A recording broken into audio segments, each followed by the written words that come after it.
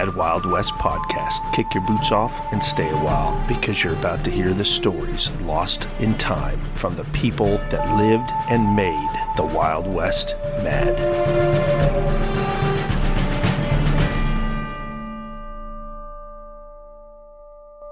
All right, you longtime listeners of the Mad Wild West, you know what time it is. It's time to read some headlines. These come to you from the Weekly Arizona Miner, October 17th, 1868. The headline reads, More Indians Killed. Troop B, 8th U.S. Cavalry, Lieutenant Summerby commanding, deserve well of the government and the citizens of Arizona for telling blows recently inflicted upon our savage enemies in the vicinity. On the morning of the 6th, the little troop, led by their gallant officer and under the guidance of Mr. Ed Peake, one of the best guides in this part of Arizona, left camp on the Agua Fria and made for the divide between the Verde and Agua Fria rivers. They crossed Ash Creek and struck an Indian trail over which the oxen and cows recently stolen from this place were driven. The command followed this trail as far east as the Verde and found the cattle had been driven across the river at a point near the mouth of the East Fork. As the weeks had elapsed since the cattle were stolen, it would, of course, have done no good for them to go further into that direction, so they turned north and made for Camp Lincoln. On the way up, they found several deserted rancherías, which had been built within the last 6 months. Arriving at Camp Lincoln, they drew some rations and started out again towards Black Mountain. On Sunday morning last, while scouting through the said mountain, they had good fortune to meet in a canyon 5 full-grown strapping male Indians, every one whom they killed. After killing the 5 near the mouth of the canyon, the little command dashed forward, but the cowards had snuck off and hid, leaving bows, arrows, baskets, etc. behind them. There must have been a large band of Indians in the canyon at the time, as in going into the mountain towards Granite Creek, they made 2 large trails.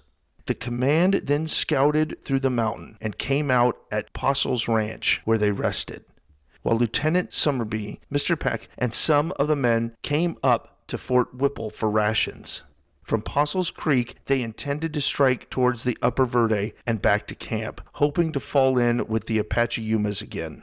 One of the 5 Indians fought bravely and came very near to putting arrows through Sergeant Wortman and Mr. Peck.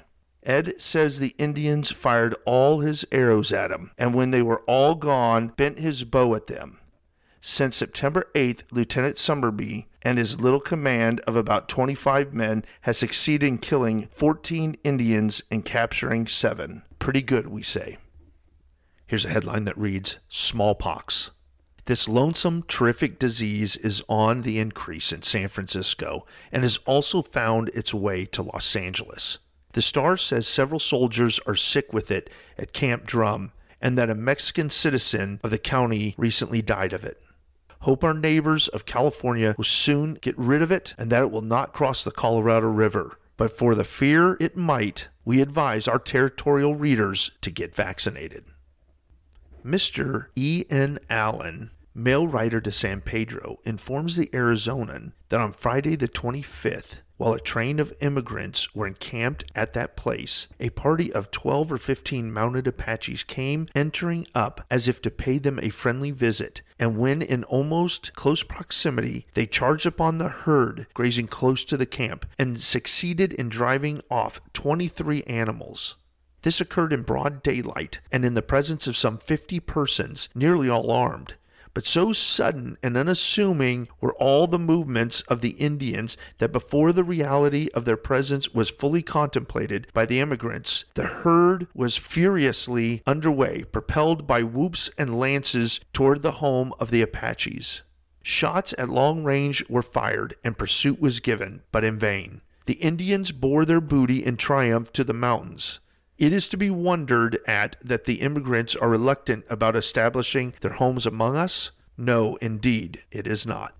Another quick news blurb says the Indians are on the warpath in Kansas. On the 17th, they attacked a camp of 50 soldiers on a fork of the Republican. The soldiers retreated to an island, whither they were followed by the Indians. A desperate fight ensued in which Colonel Forsyth was badly wounded and Lieutenant Bircher was killed. Troops were sent to the relief of the beleaguered soldiers and were saved.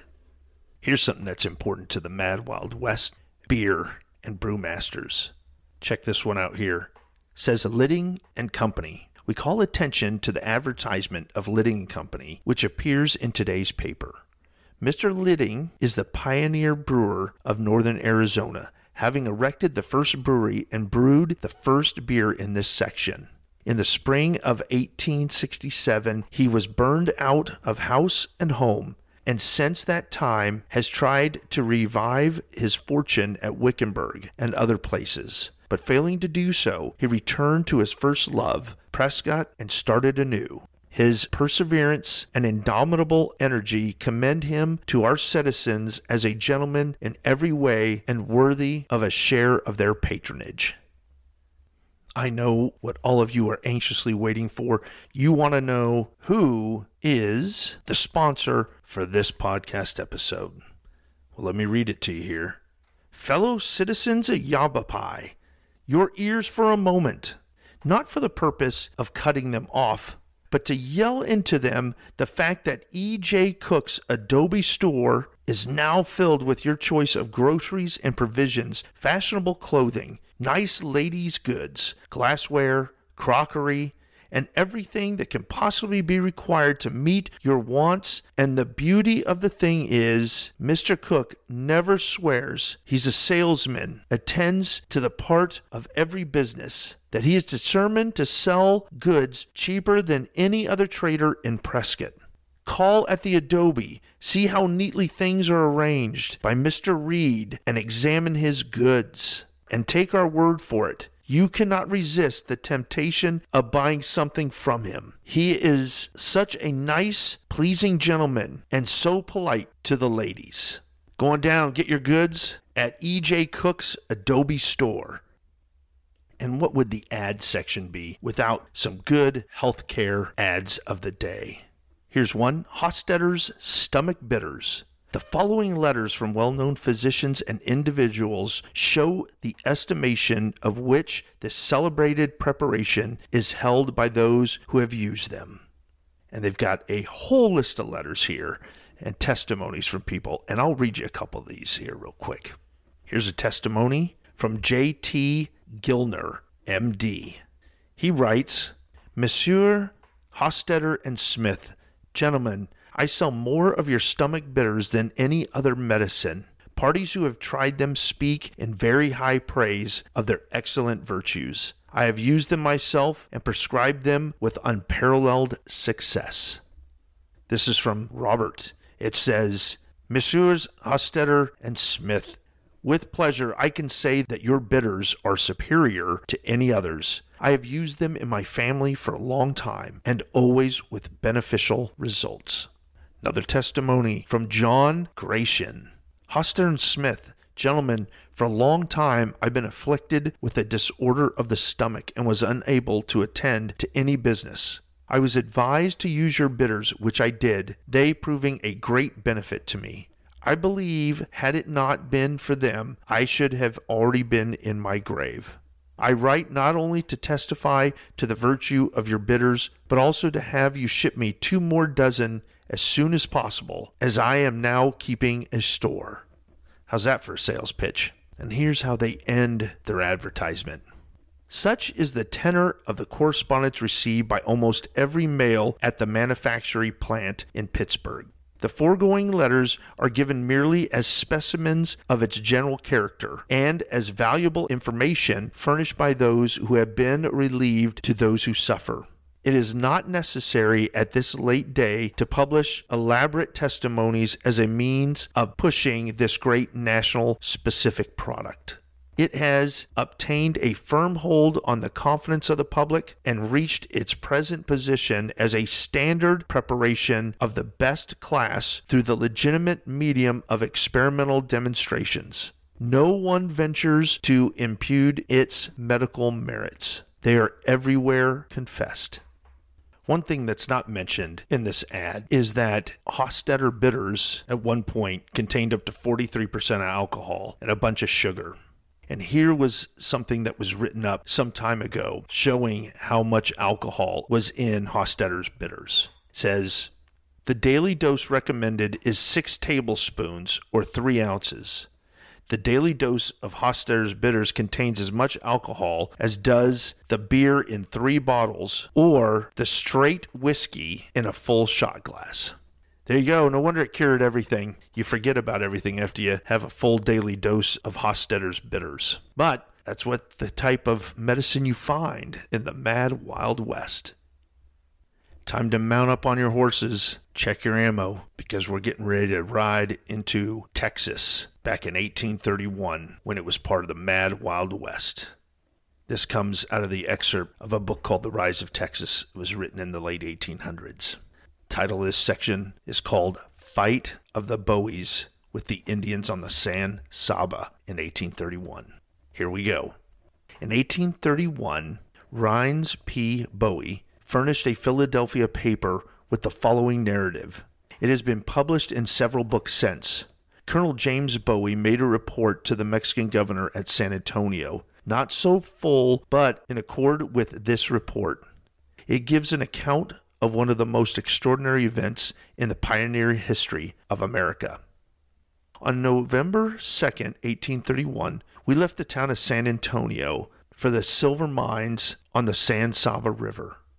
The party consisting of the following persons: Raines P. Bowie, James Bowie, David Buchanan, Robert Armstrong, Jesse Wallace, Matthew Doyle, Cephas Ham, James Correll, Thomas McCaslin, Gonzales, and Charles, who were servant boys.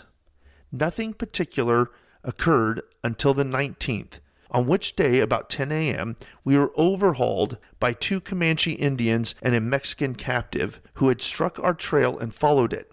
They stated that they belonged to another party, a chief of the Comanche tribe, 16 in number, and were on their way to San Antonio with a drove of horses which they had taken from the Wacos and were about returning to their own citizens of San Antonio. After smoking and talking with them for about an hour and making them a few presents of tobacco, powder, shot, etc., they returned to the party who were waiting at Llano River.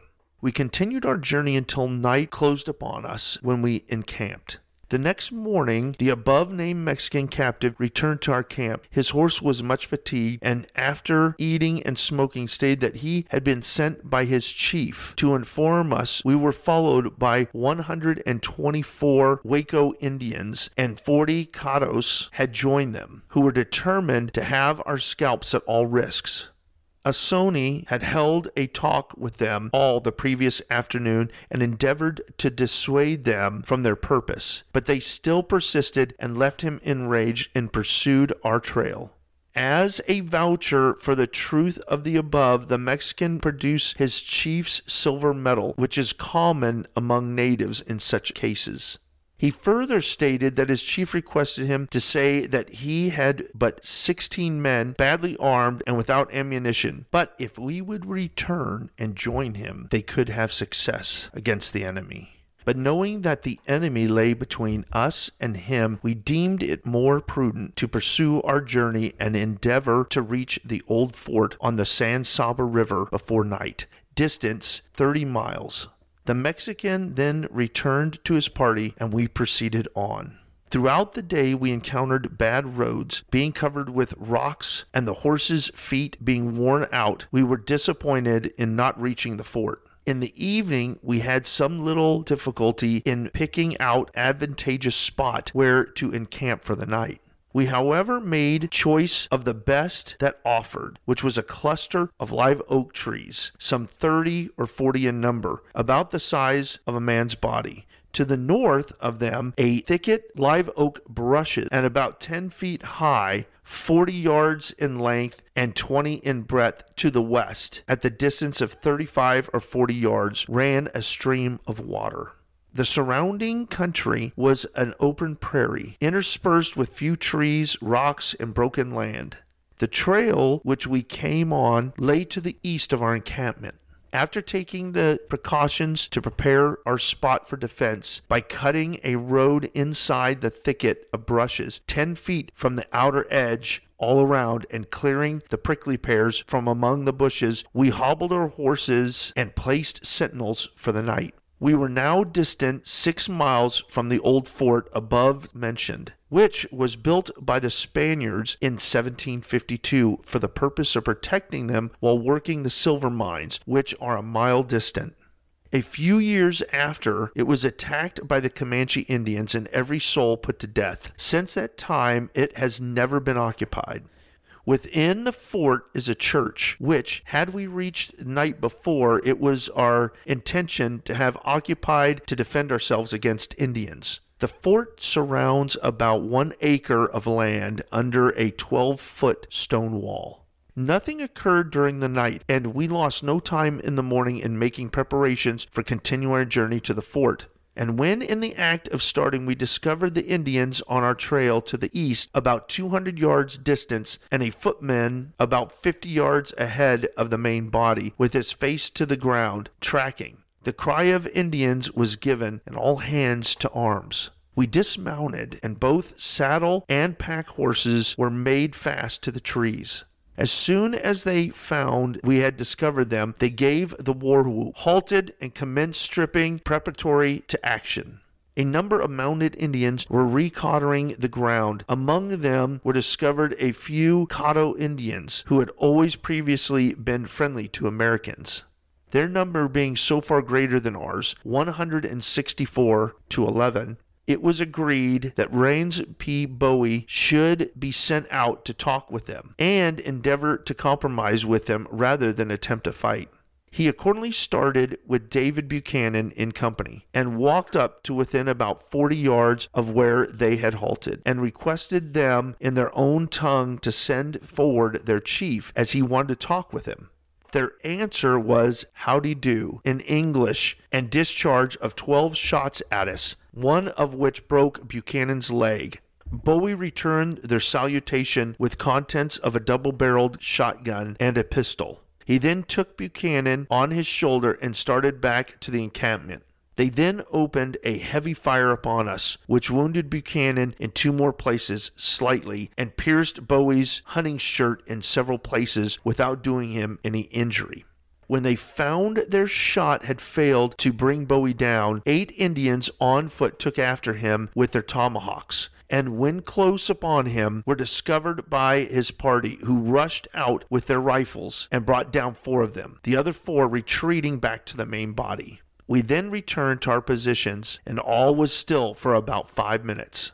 We then discovered a hill to the northeast at the distance of 60 yards, red with Indians who opened a heavy fire upon us with loud yells, their chief on horseback, urging them in a loud and audible voice to charge, walking his horse perfectly composed. When we first discovered him, our guns were all empty with the exception of Mr. Ham's. James Bowie cried out, "Who's loaded?" Mr. Ham observed, "I am." He was then told to shoot that Indian on horseback. He did so and broke the leg and killed his horse.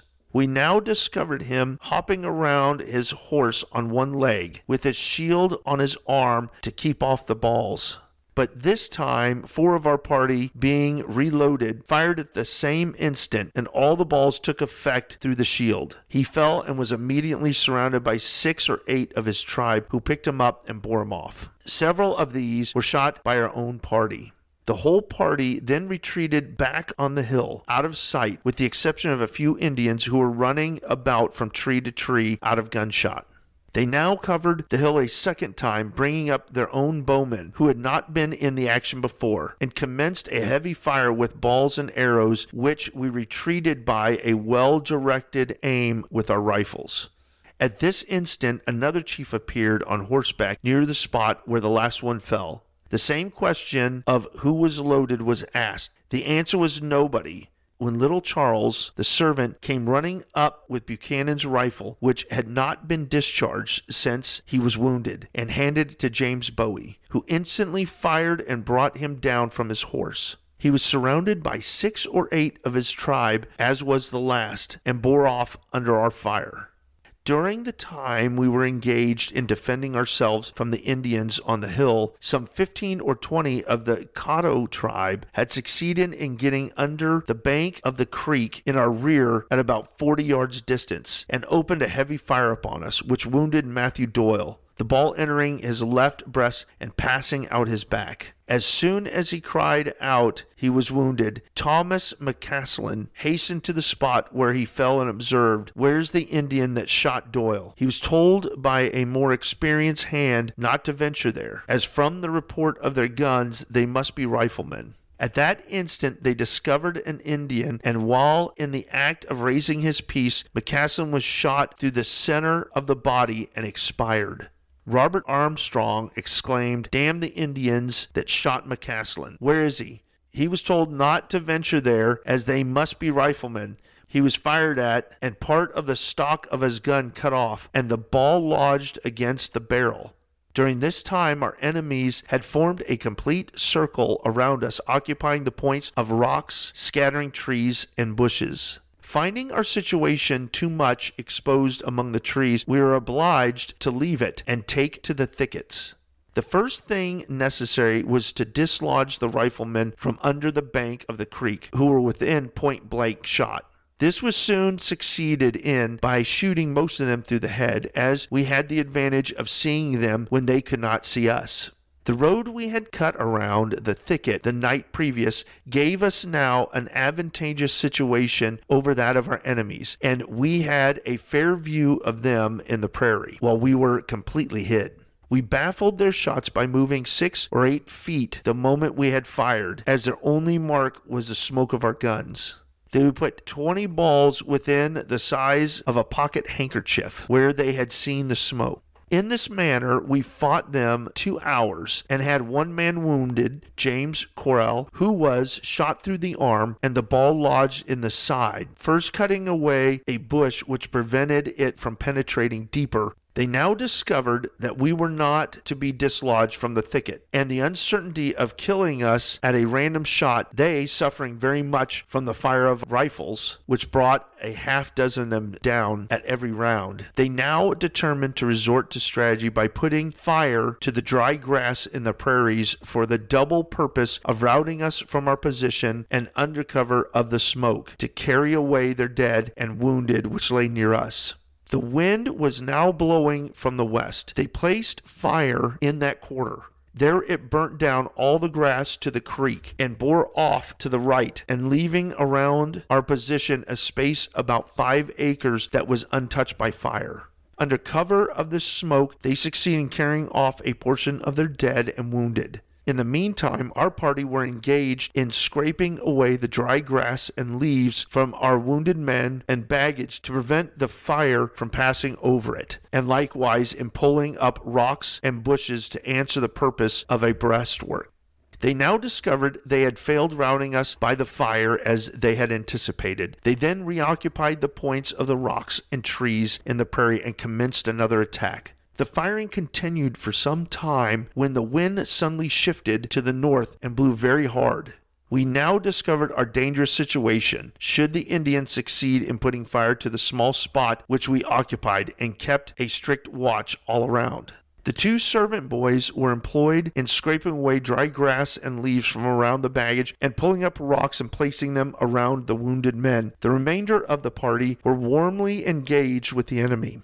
The point from which the wind now blew being favorable to fire our position, one of the Indians succeeded in crawling down the creek and putting fire to the grass, and that had not yet been burnt, but before he could retreat back to his party was killed by Robert Armstrong.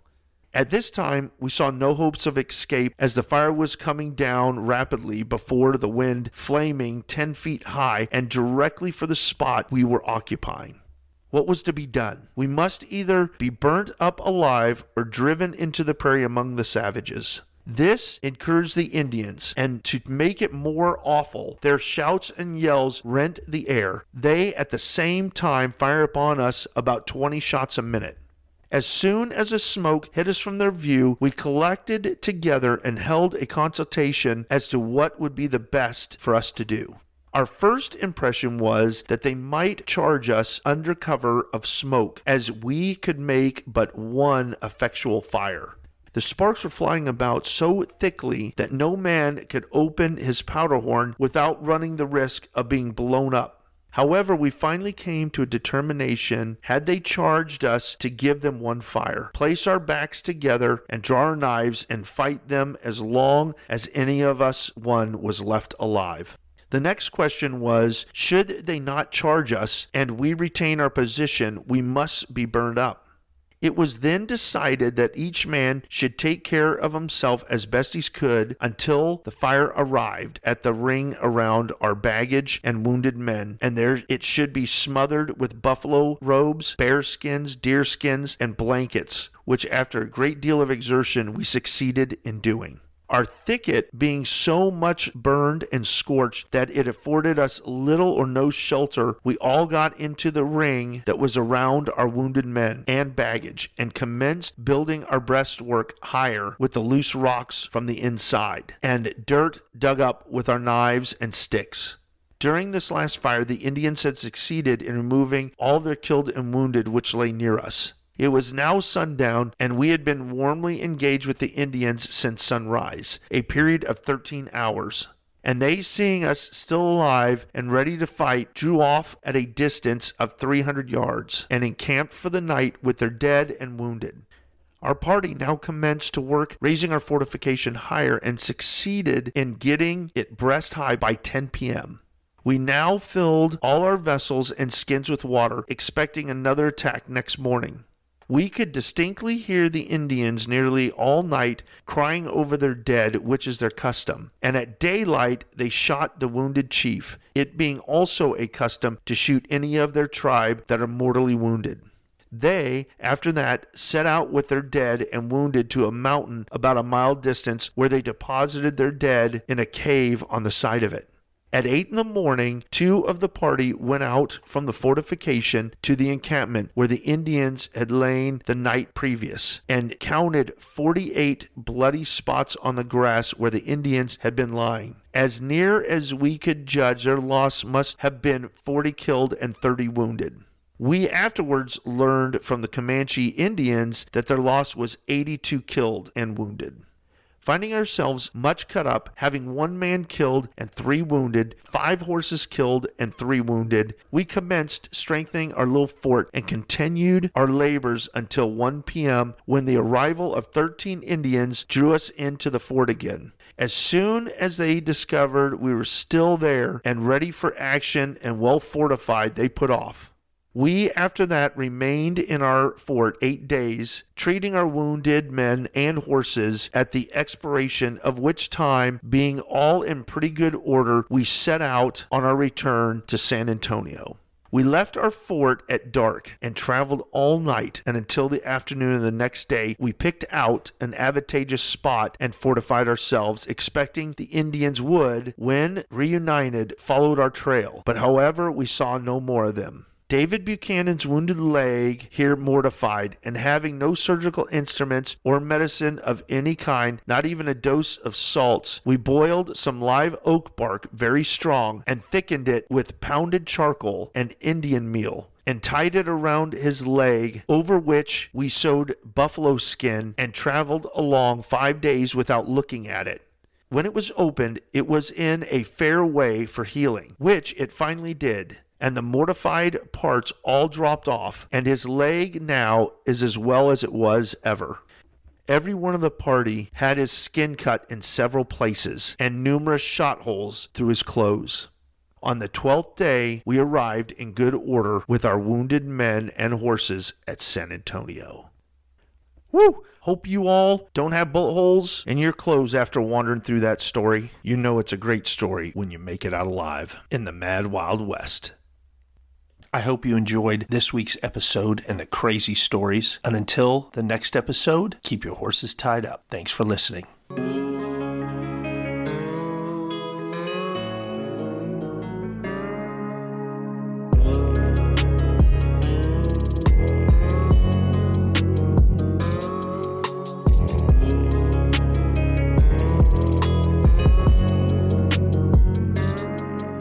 Mad Wild West podcast. These are the true stories that made it wild.